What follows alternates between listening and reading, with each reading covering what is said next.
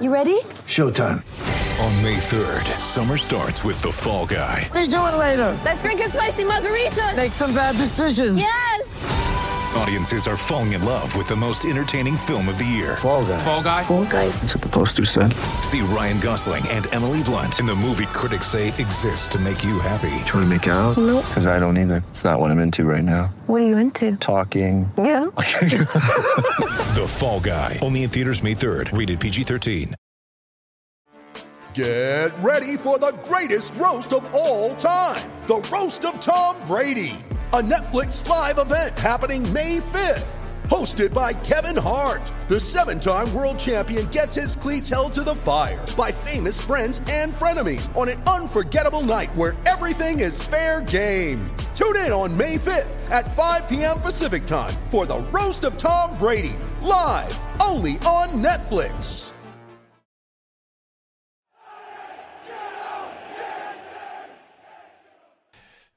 Hello, welcome to Toffee TV's the daily live extra. I said yesterday, and it will happen. It's going to get a new name, but that is what it is today. What's the name going to be? I don't know. I haven't thought that far. People watching could decide. No, John. No, you don't put stuff like that into the hands of anybody, John. You know, it's a well thought out operation. Listen, yesterday, me and Jack were here, and we were discussing squad strengthening, and that was where we were up to. That's who we linked with. What not really much is happening, and then obviously we got the announcement last night at 5 o'clock that Everton's 3 of Everton's board have left their roles. It was put, wasn't it? Left their roles. It didn't say resigned. It didn't say sacked. Whatever. But have gone. Bill Kenwright. There's a decision within the next 48 hours. That's what was said yesterday of what will happen with him. But just your initial thoughts on. I mean, we have said on this channel, and you've banged the drum many times, that it was when, not if, that there would be changes. But are you? What's your initial reaction? Well, when I found out yesterday, probably is the reaction you think about. I just sort of shrugged and said, "Okay, it's happened now then," because it was emphatically inevitable. Yeah, you know, we've been saying for months, perhaps almost within days of them not turning up at a football match. You know, it's when, not if. Yeah, I think it's had a long gestation, right? Clearly, and indeed, I sat here, didn't I, not so long ago, saying, and again, I can't remember who it was actually. It might be the famous Kev, you know, who was asking me yesterday, and about change and stuff, and it was before it was announced, and I just said I won't worry until July. Yeah. Okay. And therefore, that still holds true. There's further work to be done. The phrasing of the statement was interesting, you know, in the sense of it allows vagueness to allow people to, you know, comment in between the lines almost. But let's be real. The 3 of the 4 board members have gone. You know, a bit like out. They've gone. Gone, yeah.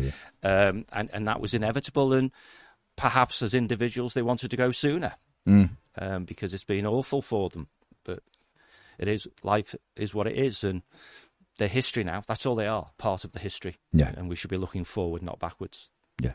I mean, we can discuss each one.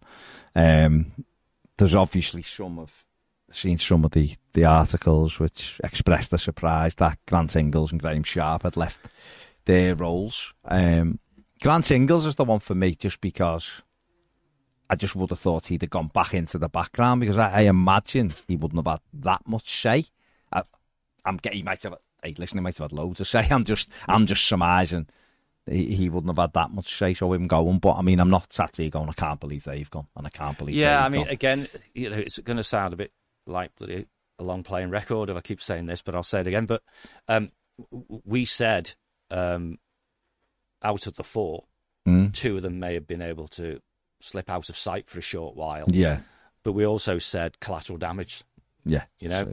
So, sorry, I heard this on 5 Live as well, and apparently a bloke called Grant Ingles left Everton. Right, fair play. So well done. Well done, Mark Chapman. Someone didn't tell you how to say Ingles, did they? But yeah, I mean, it's not a surprise. I mean, fundamentally, when a business is in such a mess financially, by perception, if nothing else, and we can all see the numbers as well, then the finance guy has to be part of that problem. Yeah. if only Absolutely. an inability to rein in the behaviours of the people who are causing it to happen. So you're right, he might have not had a lot to say, but as a board member, he should have had a lot to say. Yeah. And and I've talked offline about this, and certainly people like Julie at the Shareholders Association, she will have her views as well, because we've met with these people face to face and seen how, frankly, shallow they were when challenged. And therefore, you have to assume if they're shallow when they're challenged with people who are trying to help, what are they like when they're challenged by people who they work for? Right. And therefore, there's just a lack of testicular fortitude around, to be honest. And therefore, you become a victim. And I do think to some degree, and no one should be too distressed about it, they'll all do well financially. But both Graham and Grant, to some degree, are victims of being in the wrong place at the wrong time. But they had plenty of opportunity to get as far away from the explosion as possible and didn't take it. So, yeah, it's life, man. It's life. Fair comments. Obviously, Bill Kenwright hasn't gone as yet. There's like I said, the statement the club put out, there was a decision or an announcement or whatever it was on him due within 48 hours. Yeah. Listen, there's a lot of people furious that he hasn't gone. Seen people saying he should have gone before Denise. Everyone's entitled to their opinion.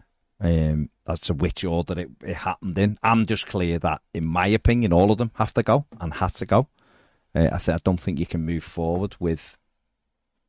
I'm not going to sit here and start going, it's all his fault, or it's all her fault, or it's all Grant Ingles' fault, or it's all Graham Sharp's fault. Collectively, they're all to blame, as far as I'm concerned. Oh, absolutely. And people who preceded them. Yeah. And the big fella who's got a yacht and has money, or both of them.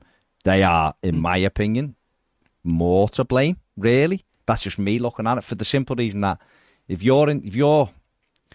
I'm a billionaire, love it. If I'm a billionaire and I pass a business over to you and you're running it, or I buy your business and leave you where you are, and then that business is failing, and let's be clear, Everton Football Club is failing. It's failing as what its purpose is, which is actually kicking a football and trying to win football matches. It doesn't win trophies. It doesn't qualify for Europe. It doesn't even make money. All of the area, you would look at a football club, wouldn't you, and go, right, are they any good? Well, okay, they're in the top division of English football. Sounds right. Are they safely in top division of English football? No. Not safely, because we've had 2 years on the run where we've had to win our last home game to stay up.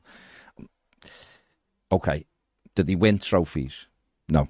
Did he qualify for European football, which is 7th now in the league, by the way, 7th. Will be 8th. And it'll probably go 8th with the way it's all changing. No. Okay. Do they make money then?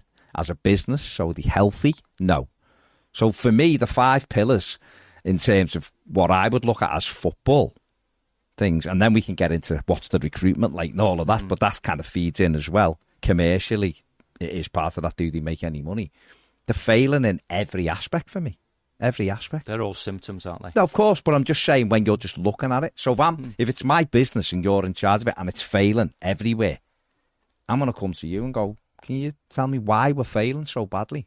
And after a bit, you might be a lovely man and you might be explaining things really well, but all I would keep seeing is big red flag, big red flag.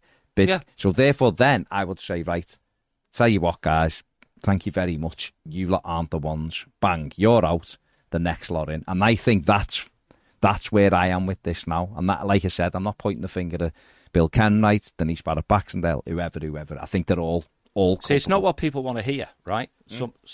What you've just said is what people want to hear.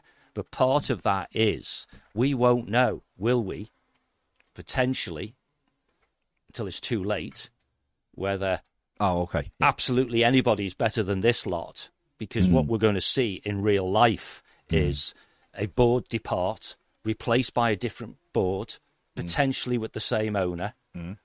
And what we're hoping for, nay, expecting, is better outcomes, right? And if the better outcomes are not better, then people will naturally, and many people are there already, believe that it's the owner's fault. Yeah. Okay? But then you've got that conundrum of, it's the owner's fault, why did we all want the board out? Because the answer is it can't just, you've said it, can't just be the owner's fault. It can't just be the board's fault, both individually and collectively. It needs to be both their fault. By the same token, it's also every single person who's reported to the board's fault, because they're the ones who board members seek counsel from. They're the ones who are professionals. They're the ones who can give advice and guidance. What if the board don't seek counsel from them? Well, you push it, don't you? What if the board... I don't wait for anyone to ask me an opinion before I offer one. No, but you're a different type. You've got a different type of mentality, haven't you? I would imagine. And what if you're... Because I do challenge you. And we'll have that thing, and then we... You try to convince me that. Well, exactly. You're there then, and we'll go. But we'll have this, agree something, and then have a beer. Just a euphemism, right?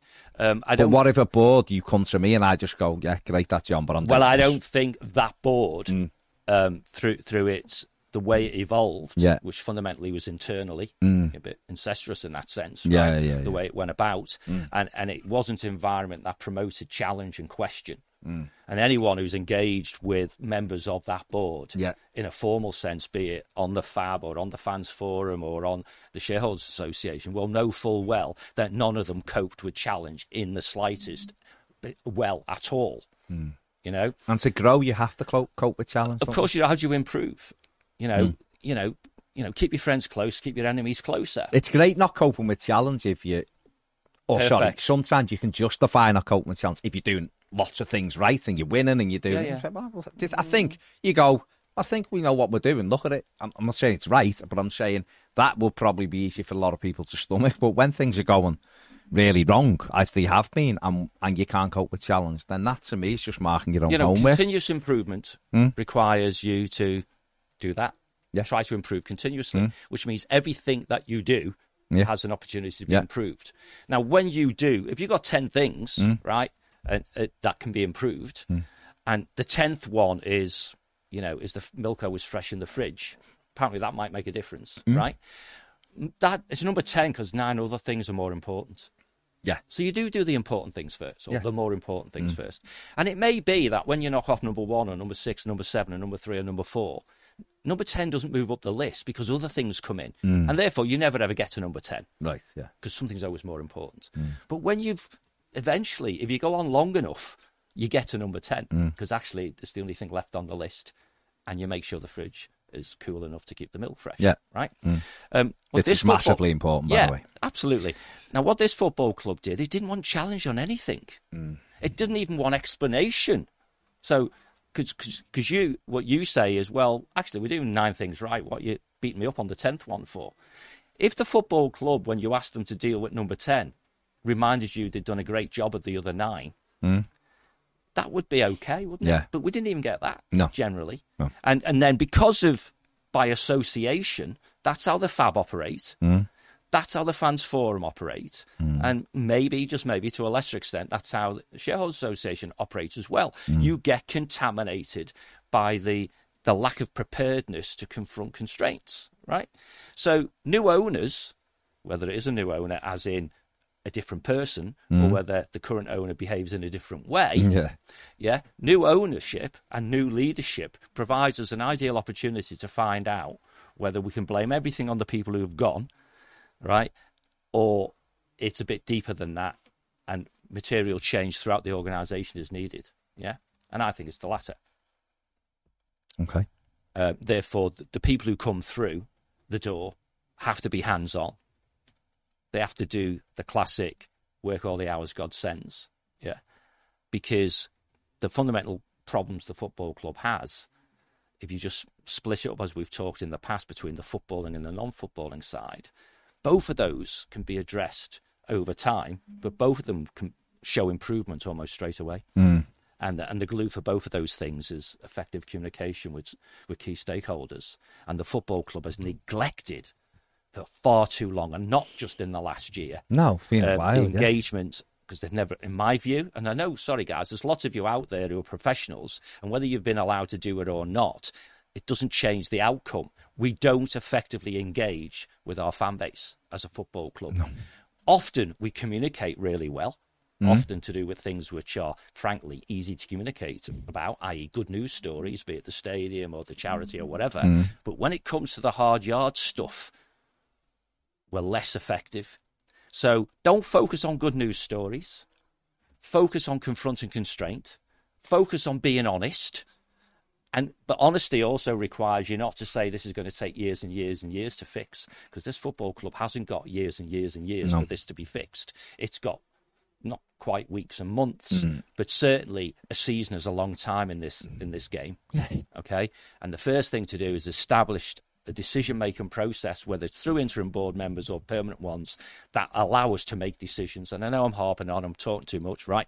But fundamentally, the two things, and I've just said it again, and then I'll shut up, that we've been really poor at is being decisive at making decisions. Yeah.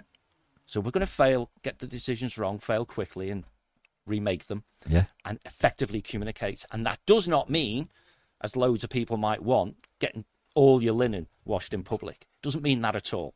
So a consummate professional who can stand on that line, who knows that actually their job is to represent what the football club are doing in the best way that he or she can, is what we need. Yeah. But has trust on the other side. And the fan base is so important. It can be monetized. It can be part of the solution, blah-de-blah-de-blah-de-blah. And fixing the fab and fixing the fans forum, re-engaging with the Shareholders Association properly, having general meetings, blah, blah, blah. All those indicators, symptoms of change, would all be well received, I think. Yeah. I think. Yeah, I think so. And that buys time for people to do the structural things behind the scenes that need to be done to make it better. And the result of all that will be a football club being run like it used to be perceived as well run. Yeah. And let's not forget it. Joe and Bill Kenwright's time, it was perceived as a well-run football club. So, there's good and bad in everything, but it needs to be perceived as well-run again going forward. And not the basket case that every Tom, Dick and Harry who calls himself a journalist has been able to take a pot shot at over the last numbers of years. And therefore they can all start giving us good news stories. Wouldn't that be fun? Imagine. Obviously, there's Paul Livesey says, hi, Baz and John. Why is Bill being kept on with help selecting new board members? Is it just a formality, or is Bill making the call? Has made a lot of bad calls already, so I am a little concerned. Well, I don't know where you're getting the view that Bill's deciding who the board members are. I think he's just saying, is it that? No. Is he choosing? Why is he kept on? No, absolutely not. Absolutely not. I mean, ultimately, in the round right now, the only person who's going to decide who's on the board or not is Farhad Moshiri. Now, clearly, he's going to listen to advisors. Advisors just being anyone who's got his ear. Yeah. No doubt Bill's one of those. So Bill will have some influence, I'm sure, right? Because why wouldn't he if he's been so close to Farhad for all these years? But so will the people who are doing a small eye investment, as in MSP, for example, MSP. Capital and stuff. So they'll be the people. I'm pretty damn sure Farhad knows who the 2 or 3 people are already who are going to go on the board, and it's a little bit of dotting of the I's and crossing of the T's, and let's wait and see. Why is it? It's all going to wash through soon enough. Why is it an interim board? Why is it not just the board? Because that's another question. That is a curious one. There's 2 things, isn't there? Always 2 things. One is, and this is quite interesting in some respect, because if you think you're going to have an interim board, then clearly the clue's in the name. And many interim people end up permanently. Elston was interim chief exec and then became chief exec. That sort of thing. So interim might not necessarily mean that they're only here for a short period of time. Yeah. But, of course, the Articles of Association of the football club require not less than 3 board members. Right now, we've got 1. So 1 plus 2 equals 3. So straight away, if Bill was sticking around on an interim basis, continuity, transition, call it what you will. I'm not saying he is, by the way, I'm just saying. Yeah. Then you need at least 2 more board members. Even when he goes, you then need another one. Yeah. So you need 3. It could be, for example... I'd argue you need double that. But we're talking about interim to satisfy the minimum. To keep legit, to keep legit, right? So on that basis, it could very well be we have the world's greatest chairperson, chief exec, finance director, commercial director, blah, blah, blah, all good to go when they've finished doing what they're doing where they are. Yeah. Yeah. Because again, I know they've had lots of time to think this through, but even if you say, well, they've known for 6-9 months, a year that this is going to happen, really top-notch people might very well be on 12-month contracts. They may very well be working their notice. They may very well be on gardening leave. They may very well. But I just think personally, Farhad just hasn't finally decided. I'm not even convinced he's totally 100% decided right now, this second, that it's MSP. So if he's got MSP and they're saying Baz and Ned are going to be on the board, and if he's got somebody else and they're saying George and Arthur are going to be on the board, and there's someone else saying Mabel and Sharon are going to be on the board. Pull some names out. I mean, you're showing your age. It could have been a Karen, couldn't it? Right? Yeah, Karen's all right if she questions. If she's a challenger, then that's all right. But you see what I mean? Yeah. So they're your scenarios. And of course, the world and his man or dog, whatever. Careful, John. Yeah. All believe that Farhad's a difficult guy to read, shall we say? Yeah. And I'm sure he's not as lacking in a view of what he's going to do as people make out, just because he hasn't shared it, or he apparently seems to change his mind day by day, right? But let's see. It'll all wash through in the coming days. Obviously, there's plenty of time till July. Oh, well, I'm cool till July. Why July, then? Why? Because I've heard you say that a few times. So why is July for you? For me, important. If you're going to worry on it hour by hour, day by day, then every day is a long day. No, but I'm saying you keep mentioning July, End but of why? Financial years in June. Okay, so that's the reason. I just had to pick a date, so I think July. If it's not sorted by July, I will be worried, like the rest of people who are already worried. Okay, because there is things go. Obviously, we're not keep saying it, and obviously we're not. This proves it. We're not a stable football club. We're not a stable team. No. You can be can you? Possibly you can be unstable upstairs, but your team's all right, and you can get through. We're not that. No. So therefore, there's a lot of work to be done in the transfer window. I imagine this could be totally wrong, but Everton would need some stability, would they not, in bringing in players and stuff like that? We need to stability. Otherwise, what's happened? Kevin Thelwell and Dyche, who are they going to? Well, exactly, because, again, this is what's interesting in some respects, that the perception that this board have spent the last weeks, months, apart from the fact they were in a bunker somewhere, right, preparing for transition to a new board. Well, although people might sort of giggle about that, right, but that's probably close to true. That means that the final accounts for this year will happen. Only the books will close on a given day. There will be thoughts about what do we need to do. I'm sure weeks, if not months, have passed of the manager, no doubt, talking to a board member rather than to the director of football, or at the same, you know what I mean? That's where you get the relationships, and the power base game gets played about what we need. What we need is so bleeding transparent. You don't need to be a rocket scientist to know that. I'm sure they've got in-train targets, for example, the striker target. I'm sure it'll come from Europe. I'm sure it'll fit your profile of, young, athletic, pace, whatever. Because if for no other reason, Barry Cass knows 10 players like that, so surely we know at least one, sort of thing. Should know. So I think that business as usual stuff should go on. Yeah.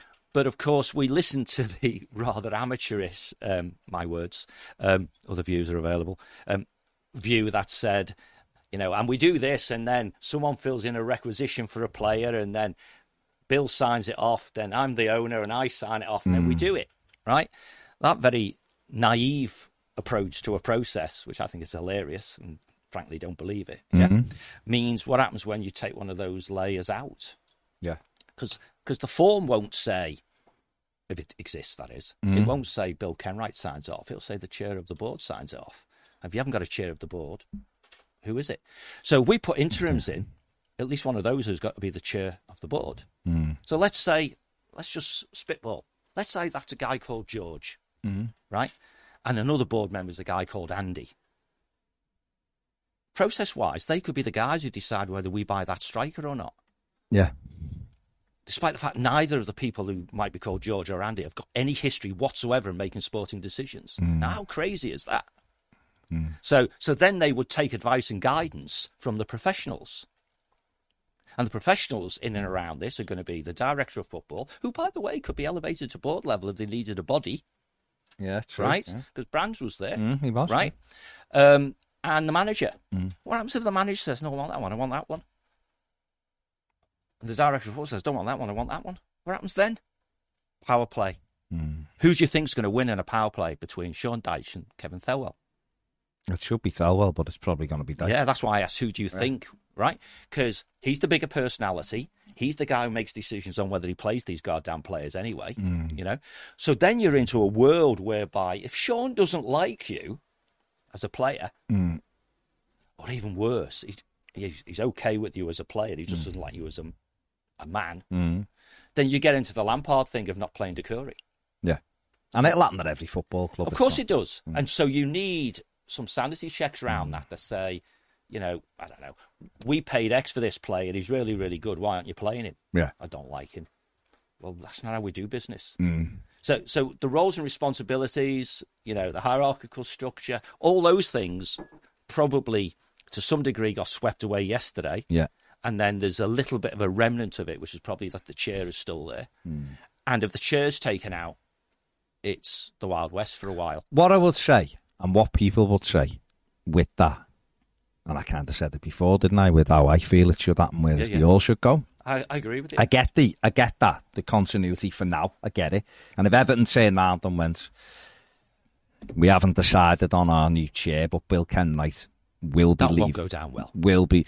But there's a way to manage it, I think. I think it won't. It won't, because I think most people want it done. Because I think if you remove Bill Kenwright, forget about what anyone thinks of him. If you remove him, I think a lot of people go, right, we genuinely are. It is a new brush. Oh, absolutely. You're right. You're right. We don't. You never know whether something's better, do you, until it's in place, right? And we could all be going in a year. Thank we got rid of them all. How good are we now with proper people? That's the sunny dream. That's the sunny thing. We're going forward, right? And Newcastle have demonstrated to some degree. Well, exactly, right. Yeah. And they were good at getting everyone on side. And I think Farhad Moshiri, could they have an easy win here by taking Bill Kenwright out? I think he could go right, and he might be able to convince some people that I still am keen to do this, and we can do it well and all that. Right.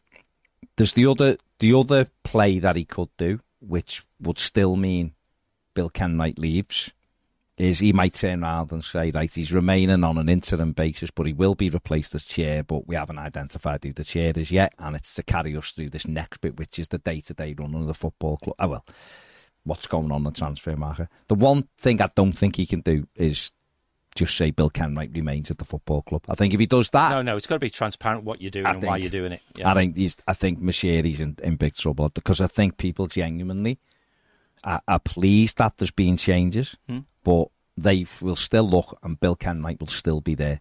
And without a new board, people will be suspicious. See the thing about best practice, right, is that the clue's in the name. Yeah, of course, yeah. And when you execute best practice in scenarios like this is right in the centre of plan the dive the plan. Yeah. Okay. Yeah. And you watch Welcome to Wrexham and you can see them doing it. Yeah. Okay. Absolutely. Non-emotional decision making. If this happens, we're going to do that. Yeah. And something might happen in between, which make you less likely to do this, but you've already made the decision, so you just execute. Yeah. And I think in that context, a clean sweep of the existing board members, and we've said it countless times on the sofa, was inevitable, when not if, from the moment they detached themselves from any perceived relationship with the fan base. January the 14th. I said the 15th yesterday, but I was thinking the day after when it became clear nothing could happen, but it was definitely January the 14th. And therefore, and you've heard this bullshit from me countless times, the scuba analogy. Why are we in the water questioning whether what we said on the beach was the right thing to do when we were having a beer then, or a burger or whatever? We were cool, calm and collected. It all made perfect sense when we're on the beach. Now we're in the water. We suddenly think, no, we will go in that wreck. No. So in that example, they all have to go. Yeah. 3/4 have gone. You don't cut your nose off to spite your face either. Yeah. So maybe, just maybe, we're currently in that when not if again with Bill this Potentially. time. Having But said that, obviously, I still think it'll play through this week. Yeah. Right? Yeah. What I would do, though, and it's quite amusing because you would get ripped to bits on some platforms or by some bloggers or whatever you want to call it, right? If you said, be careful what you wish for. Because currently, a majority of us and our fan base, our mates, our fellow Blues and all that, are advocating doing something without knowing what follows it. On a hope/assumption, it will be better. Okay? And maybe as a social experiment, as Everton is perceived to be by many people, we'll find out for sure. And the only way we'll find out for sure if the biggest problem was the board is when it's a completely different board. And this interim bit, which is where you sort of went with all this, I don't quite get the interim bit because it does look a bit wishy-washy. It does look a bit vague, right? Clearly, if the owner wants to have one final chat with some people, that's fair enough. But hold off on your announcement. Could have announced it on Friday. But I think the challenge there was you got some events taking place, like meetings of the board of the Premier League. If no doubt it would be reported Baxendale didn't turn up, all that sort of stuff. But there's a curiosity for me about the timing, which I just hope we'll not so much find out because we don't need to know, but we'll just see if it's just a delay, if you want to call it that, of a matter of hours. Just chill out and wait for the hours to pass. It's weird. It is that 48-hour thing's already 24 hours. Exactly. It's all a little bit. It is a bit strange. But we spend most of those hours asleep. I'd expect nothing different, to be honest, with Mashiri's Everton. Really, it's been a weird 7-year tenure of hope, frustration, and now resignation. That's how it seems, and it should have really been building to something, and it started at a much higher base and it's tailed off. Yeah, I mean, again, all the soundbite bingo-y stuff that I come out with, which has got 40 odd years of experience behind it. Projects go late one day at a time, and if it was here, wanted to go there, I wouldn't start from here. Yeah. They've had their head, whoever they are, in the sand for so long. When they lift their head up, they literally must have thought, how the bleep did we get here? Yeah. Because yesterday, this is Mourinho, isn't it? Yesterday was bushy-eyed, 21 years of age, a big career in front of me. Now I'm 45 thinking, whoa. What's happened, yeah. And that happens with people, happens with businesses. And because of that siege mentality approach, which was in the culture and needs to be swept away, there's a load of people already at the club who have got probably no chance whatsoever of being moved on, who have been contaminated by that. And they're going to have a really hard time under a new world order of, I want to know the answer now, not next week. Well, let's hope there is a new world order at that. Well, it's inevitable. Make sure you hit the like button if you're enjoying the stream. Thank you very much. And also subscribe to the channel if you haven't. It really helps us. Thank you very much. Let me just look at a couple of these. Lozan just says, afternoon, really feel like the impact Bill leaving will be felt almost immediately in the fan base. I'm already excited for Stoke pre-season.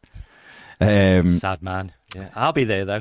Jack says, afternoon, gentlemen. Hope you're both well. Finally, the news we've waited for since January and a lot longer for some fans. Should we expect another interview from Mashiri once the board is in place? Well, I hope not. He should make some sort of, if it's just a statement, I suppose, but I don't know. Whether we should or we shouldn't. The interviews he's done in the past have been quite poor. They have almost totally made it worse, not better. Yeah, right. Maybe keep him away from anything. So the aloofness as the largest shareholder of being distanced from the day-to-day running of the organisation, I think, could start yesterday. Yeah, and therefore you have an official spokesperson. Oh, maybe we could have a chief engagement officer. Imagine. Yeah, someone who's very believable. Yeah, absolutely. Well, we know what that is. Luke says slightly different. Was at a party with Chris Pajak on the weekend. Thought this already, but just confirmed. He's a proper sound fella. Cop-ite aside. He is. There's many people out there, if they weren't cop-ites, would be really good guys. Chris is a good lad. He is. Chris is a good lad. He is. Chris is. Him and Paul. I was going to say Paul's okay as well. They're both the good lads. Most of that lot out there are okay. Yeah. They are. The good lads, I know. Listen, you can tell which I wouldn't speak to them about... I wouldn't have a chat about Liverpool with them in general, or Everton. But you can tell which one of them want to be in here, though, can't you? They all want to be in here, which is madly. I just don't think they want the pain. No, that's right. What it is. It's an easier life. Martin Kitney says, what does this say about the FFP charges? As surely these people will be part of the defence of the charge. Well, it's one charge, isn't it? Let's be clear, right? The chief exec and the finance director and the non-executive director and potentially the chair are not the people being subject to a charge. The football club is. You can't say, oh, that was Denise's fault. Nah, it's the club. So it doesn't make any difference at all. You might have some mitigation, but hey, are you really going to hold your hands up and say, we are so dysfunctional, we didn't know what these people were doing? Yeah. Wouldn't surprise me. Yeah. It wouldn't. It does out for the question, who's going to go and represent us, who's got any history of what was actually going on at the time, because Farhad isn't going to go to that thing. No chance. So it's going to be lawyers and governance people. Yeah. Liam says, the appointment of a new CEO needs expediting. I know it has to be the right man, woman, but it needs to be done as soon as possible. We need someone to be strong enough to tell Farhad what's what, or before we know it, Kia will be back. Do you also think Farhad is so removed from reality that he's unaware of the fans' feelings towards Kenwright? Farhad's not so disconnected from reality as some people would like you to think. No, but that's what Liam's saying. So therefore, if you know someone is going to get the fans' backs up, do you leave them in? If you're being selfish, you do, Liam, because if I know no one likes Ned, but I keep Ned in, I'm just using it as an example, or John or Pep. I was going to use Pep, but that might be accurate. Only messing. If no one likes John, and I say, you know what? If all the hate's directed at John, I'm getting away with it a bit here. I might leave John in place. That's one way of looking at it. If you want to be ultra, if you're having a bit of fun with it, you might be my human shield. So you take all the bullets for me, and I'll just be the man in the background. But Farhad Moshiri must know that the fans have got an issue with Bill Kenwright, if not for nothing more than he's been at Everton Football Club in that capacity for 20 odd years, and Everton have gone backwards in that time, and they have, regardless of who it might have happened anyway. But the facts remain. Since Bill Kenwright took over, Everton have been in decline, and it's decline with not necessarily always on the pitch, because we had some. Don't say it. I nearly said it then. We had some decent sides in this tenure with David Moyes. We did have decent, and anyone who rewrites that history is berserk as well for me, because we did. But we never won anything. And yet, in the 90s, and when Bill took over, we were 2, 3, 4 years from winning the FA Cup and finishing in the top. And we were only 10 years from, 99 he took over. So we were only 12 years from being league champions, which is berserk now, isn't it? I've said berserk twice, which is mad when you think of it. 12 Shocking. Years ago, we won the league. Imagine that. Now, that is a Marino moment, because it does feel about 10 years. And on other days it feels 50. So we have been in decline. We had assets. We had lots of land all sold. We didn't get to the King's Dock, when I believe if it would have given John Blaine the MO to go and get me £25 million, he'd have been able to raise that. We would have had this stadium 20 years ago. We'd have been in a totally different place. Man City, the owners would have bought us, and we'd have just won the Champions League on Saturday. That's another world with sliding doors. But we have to now move forward, and we have to look to be resetting, because we have to, because we have tried different things. Can I ask you a question? You can ask whatever you want, John. It's very warm, so you can ask whatever you want. Yeah. If we had a centre forward who scores 30 league goals every single season, but for whatever reason the fans didn't like him, would you get rid of him? No. Right. I'm not proposing we keep the chair. I'm just saying the answer to the question is, if you're the owner, is you might take into account stakeholder opinion about or perception about this person, but you do what you think is the right thing. Yeah, of course. And you always have to do the right thing, because I'm sorry, but if we become a football club that executes major decisions based on the transient view of a group of fans, of which I am one, right? We all, yeah. You catch me at the wrong time when we've just lost at Goodison Park, and I'll bloody say, give me a rifle, and I'll take everyone out. Yeah. But then by the time I've got home, I've calmed down a little bit, right? Yeah. But there are things we will never know, right? About how bad it might have been with a different board, or how good it could have been with a different board, and so on, because it's all history, right? So just draw a line in the sand. Scorch earth is the best policy in these circumstances, because as long as you've got a legacy to the perceived failings, then a new board that's, in quotes, got contaminated by the old board, inevitably there's got to be some doubt whether it can be effective. So you have to sweep everything away. That's why you end up with collateral damage. In this case, maybe people like Grant or Graham, and maybe they're all collateral damage because it's the owner's fault. Who knows? Yeah. But you have to sweep it away. So there's no excuse that it's his fault. Yeah. He won't let go of his train set or whatever. But throwing the baby out with the bathwater then springs to mind. So it's not dead easy, but it is if you had a burger or a beer in your hand on the beach to do what you think is right and then stick to it once you're in the water. And we're in the water now, so stick to it. Yeah, stick to it. Steve P says, Baz, the thing everyone seems to forget about Brighton is it was only a few years ago when Brighton was seen as the new Stoke. We were not only a better team but a more attractive club in general. They were signing complete dross like Lacadia, Izquierdo and Yankovic. They spent 50 million on those three players who did nothing and left for barely anything. Compare that to now. They paid 20 million for Matoma and Xisco and McAllister. Something obviously clicked and they decided that they needed to do things differently. They got Potter in and changed the recruitment strategy. Look at them now. They've reinvented themselves on the pitch. So even though we're a mess now and everything seems really grim, it isn't that difficult to turn things around. I'm praying we finally change our ways. You know what, Steve? Absolutely. I often champion Brighton, and I will do. I champion Brentford, because I think Brentford have been magnificent, been doing it for 11 years now, haven't they, since Matthew Benham come in. And I remember, me and Ped were doing the radio at the time, and I remember Matthew Benham coming to Brentford because it was a big story, and David Weir was there at the time as well. And there was a big story about this owner that wants to buy players using data. And I imagine me and Ped were like, this is a bit mad. Obviously, watch Moneyball and love Moneyball and all that. But we were going, can this work? I remember the conversation saying, can this work in football? Can you literally look at data and pick players and it'll come across into football and translate into signings and success, whatever that looks like? And it just so happens it does. It does. No, it does. It does. It does. Well, the biggest example of it is a team that plays in the same city of us, using data, and have won everything there is to win in the last 6-7 years. Won every trophy there is. So, did they buy a goalkeeper on data?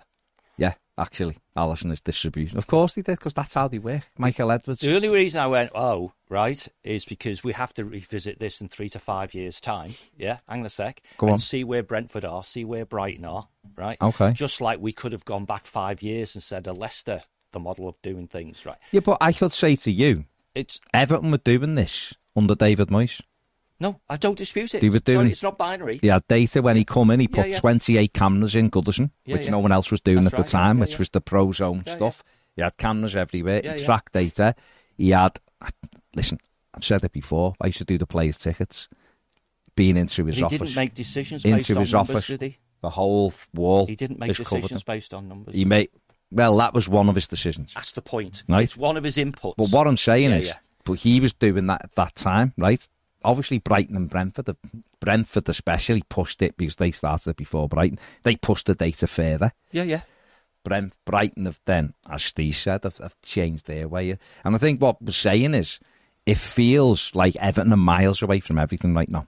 It does. But it was only 2 seasons ago that the fella who's suing us in the High Court has just left. Yeah, and we're doing shows every day. Who's the manager? And we were nicked with all sorts, weren't we? There was different names, but we just finished and we blew it there. We finished 10th with 59 points. We blew it, absolutely blew it. But 59 points got us. Why did we blow it? Because we only had to win 3 games in the last 10 we won. No, sorry, I don't mean the season. Following on from that season. No, I know, but I'm just saying from there, right? We made a terrible appointments and bad decisions, and obviously things are caught up with us money. But what I'm saying is, it was only 2 years ago we were in that position where we'd posted 59 points this year, we'd been in Europe, but we're not, right?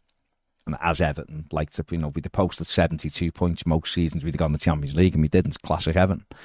But it was only 2 seasons ago. So as much as it feels terrible and hopeless and everything now, Steve is absolutely right. You start getting some decisions right, recruitment-wise. You start recovering, and then you can build. And in 2 years, Everton could be in Europe. Everton could be in the Conference League, and we could be going, God, we're there. Right? So it is, while it feels almost helpless at the moment and pointless, it can be changed. But we'll only start believing that when we see these things. And the board is the first port of call with that. We'll see what happens with the chairman. But we also have to see some evidence with recruitment. And that recruitment can't be Che Adams. No disrespect to Che Adams. If we'd have took him instead of Neil Maupay last season, I think he'd have done better than what Maupay did. I think Che Adams suits Everton more than Maupay did, right? But my point being with Che Adams is that is a typical Everton lazy signing for me. It's a signing of, well, we know him and he's played in the Premier League. It's a manager-driven signing. Know? And where I think Everton... And listen, if Everton gets Che Adams and another striker to go with Dom, you'd go, well, all right, he's done it. But again, for me, it would still be a bit like Maupay. You'd be expecting him to get more goals than he's supposed to. I'm just using his name because he's a name that's always linked. But I think Everton need to start looking further afield. It's never too late to do the right thing. Exactly. Right? And for the avoidance of doubt, I'll refer the right honourable gentleman to the comment I made earlier. Yeah. Our problem is,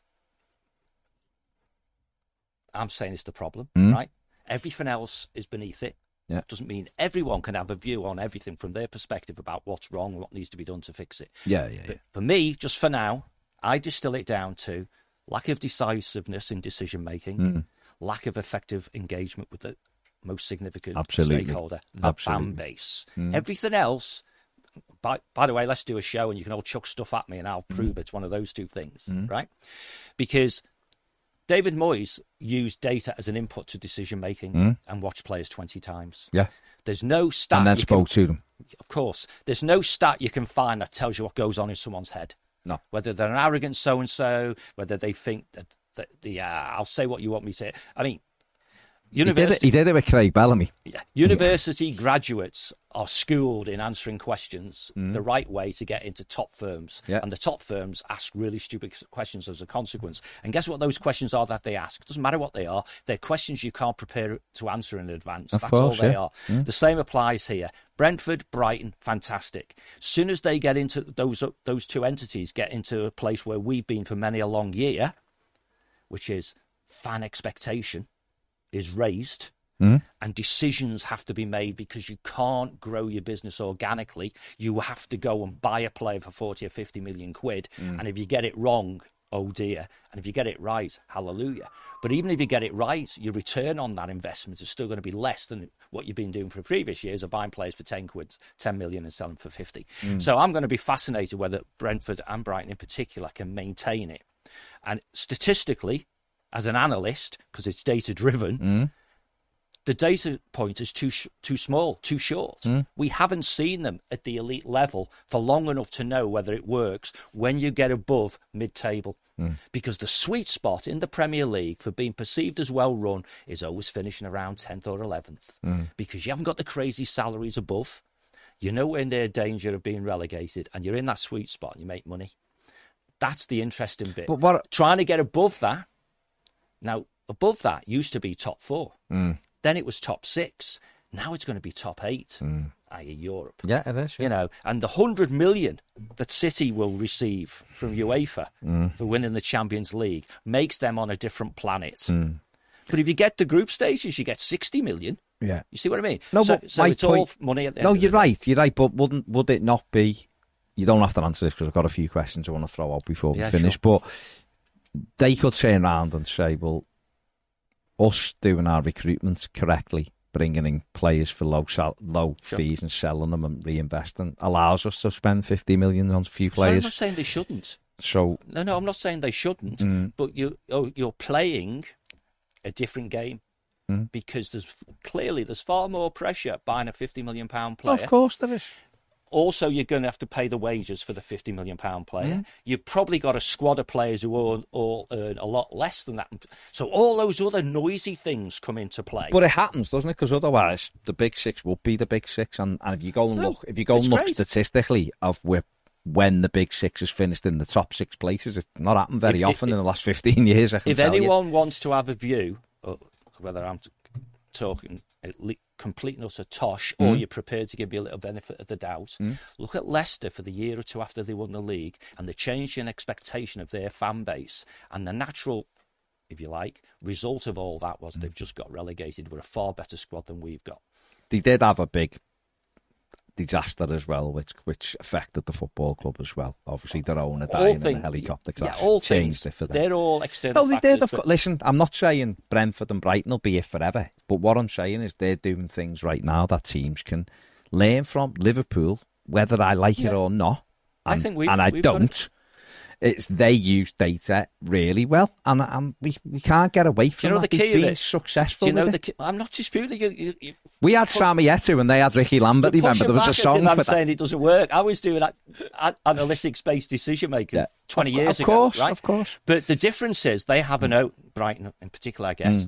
Brighton, and indeed, more so, Brentford, they have owners who are prepared to believe the data. Yeah, of course, are prepared to stand on the beach and go, yeah, that's a good idea. FSG have done with them. That's a good idea. Let's do it. Yeah. Now, the thing is, if you make it totally data-driven, you can go a long way in this league. Because we've talked about it before. Even if you just did dead simple things like, we're not going to recruit a certain type of player who's above this age. We're not going to recruit a player who isn't this height. Stupid, trivial things. You would be in a better place than we are. I'm just saying it because Everton did do under Moyes. They didn't have much money, so every penny counted. There's no data. They made a decision, and if we'd have followed that model, we'd be in a better place. With Mashiri, we'd have been... Yeah, there is no data whatsoever. Please, again, guys, show me if there is. Or eyes-on type assessment that results in Mopay coming to our football club at the time that he did. No, none whatsoever. Right, let's race through these. Tony Fielding says... So that's all on Lampard, that one. Okay. Well, it is, because he turned down Garassi, who would have helped Everton. He turned down... Bamba Deng was a different thing. And it's on anyone who gives a manager what he wants because he wants. Terran Moffi was the call. Absolutely was the call before Nish got a banging a drum for him last summer. We could have got him, and we did. Anyway, there's more of them. Let's move on. Oh, absolutely. There is. Victor Boniface is one of them right now. Everton should get, but hey-ho. Tony Fielding says, I'm not sure if Denise Baxendale has been used as a scapegoat here. It looked to me that she was given all sorts of jobs but couldn't make a decision without the go-ahead from Kenwright, but she should have resigned a long time ago. Well, if that was truly the case, then she absolutely she should have resigned, because why wouldn't you? Observation is she had plenty of opportunity and she did make lots and lots of decisions off her own bat, some of which will unravel. Okay. Cam, hello Cam. Says afternoon, Cam. Hello, Cam. I haven't seen him for a while, but he's there. Where are you hiding, mate? He's chilling. Afternoon, fellas. Do you think Bill's time is done now, or do you think somehow he'll manage to wangle his way into a new role? My view. He's just asking you, is he done, or... Yeah, in that very emotive sort of question, his time's done. Yeah. Okay. There we go.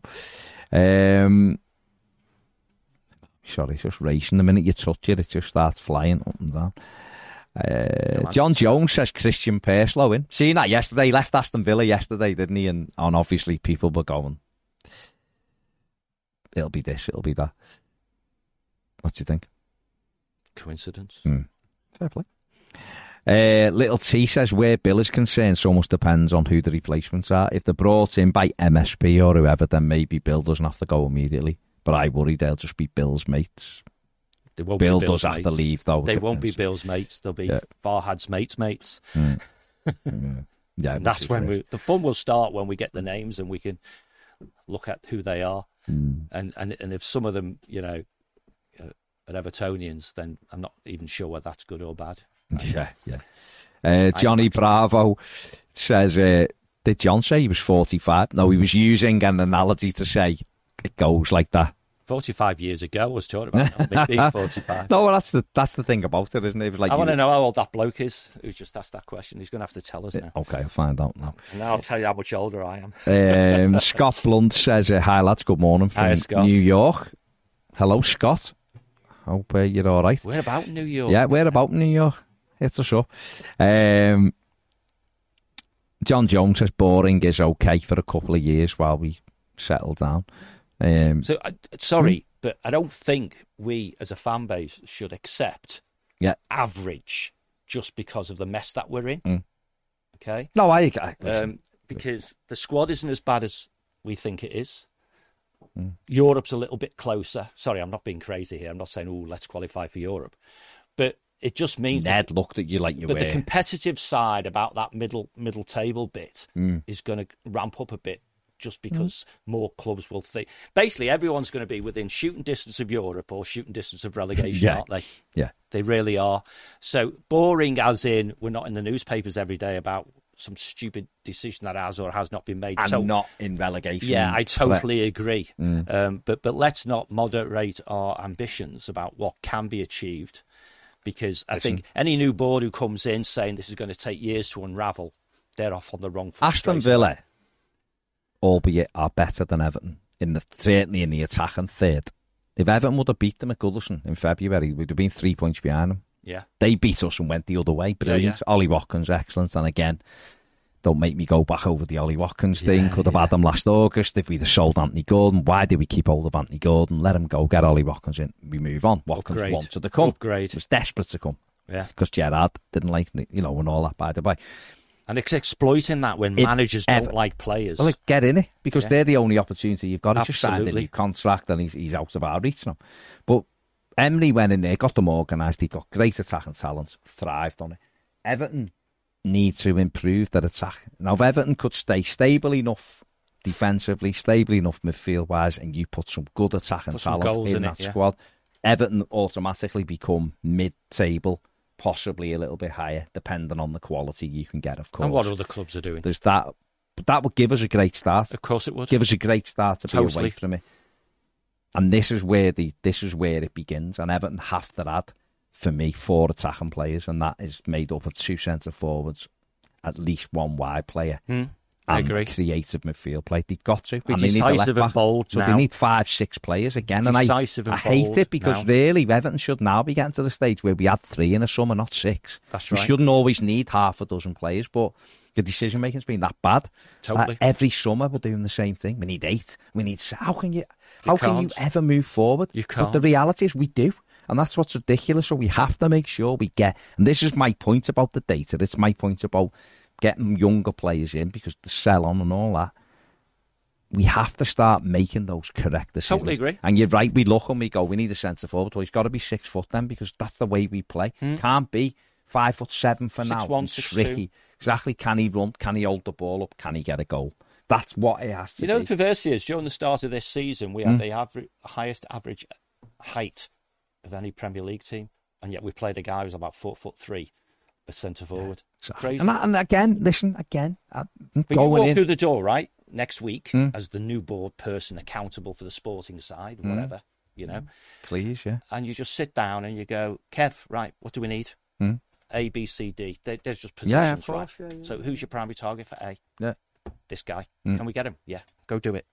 Of course you do. You're right. Because you want to get... Your right-sided midfield player you're talking about, who's your number listen, one? There's a chance for momentum here. Yeah, right, totally. There's a chance for momentum. We've made some changes yesterday, albeit whatever. There's a chance for momentum. Go and get the ball rolling. The fans will get on board. The fans are saying, lead us, please. Show us something. Go and do it. Build momentum. But and people will rightly come back now and go as if it's going to happen. Any new, call them owners, call them what you will, but any new board members who are coming in as representatives of shareholders or significant investors who were, even if they were just watching it on TV, the Bournemouth game, right? You see the potential of this football club in the behaviour and the personalities and the noise and all that crap that comes out of the 38, whatever it was, 9,000 Evertonians who were in that building at that time. And that's the monster that's just driven 3/4 of the board out.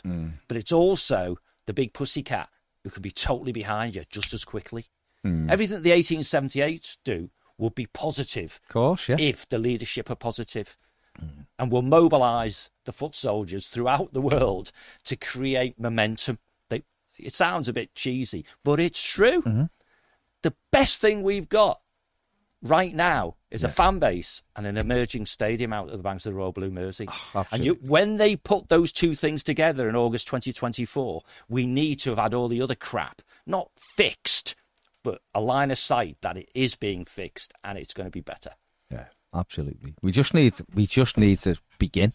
Yeah. And I keep saying it, but Alan Myers will be my first signing, just to start communication properly.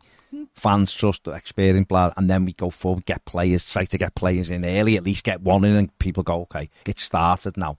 Next one, and start. And that's how you have to do it. We've got to do it. We've got to. Geron is tuning in from Adelaide, Australia. Boys, loved your work. Thank you very much, mate. Nice it one. Must be really late. Then. John Jones says best show in ages. Really great. Thank you, John. Thanks, John. Us Johns need to keep together. The Blues said Villa are pretty much better in every position of the pitch. Nah, I disagree. Definitely the final third, 100% the better. Maybe midfield the better with Tielemans. Keeper. Martinez. He's hit and miss for me. Good Left goalie, back. but left back. Yeah, maybe. Centre back, I think the centre backs are awful. Yeah. Mings is shocking. Conzi's all right. Conzi's all right, rather. Right back. They're a better team. They're a better team, yeah. That's it. They are a better team. Build a better team. I couldn't sit here and go, Everton are better. A team full of individuals. If their attacking players are miles better than that. Miles better. And I love Jacob Ramsey, I've got to be honest. Brilliant. But things can be changed and tinkered with, can't they? You know, would you have said at the start, you might say, yeah, Villa are better than Spurs? I don't think so. Would you have said in February when they come to Goodison, Villa better than Spurs? You'd have gone, no chance. Villa ended the season better than Spurs. They're in Europe and Cheltenham aren't. Yeah. So West Ham finished 14th and won a European trophy and are now in the Europa League. So that's where we are. That's where we're up to. Things can change. Fingers crossed. We're looking for positive vibes, aren't we? We're looking, but we can't just create it falsely and go, everything's going to be better now. We've got to go forward. We've got to see evidence that things are going in the right direction.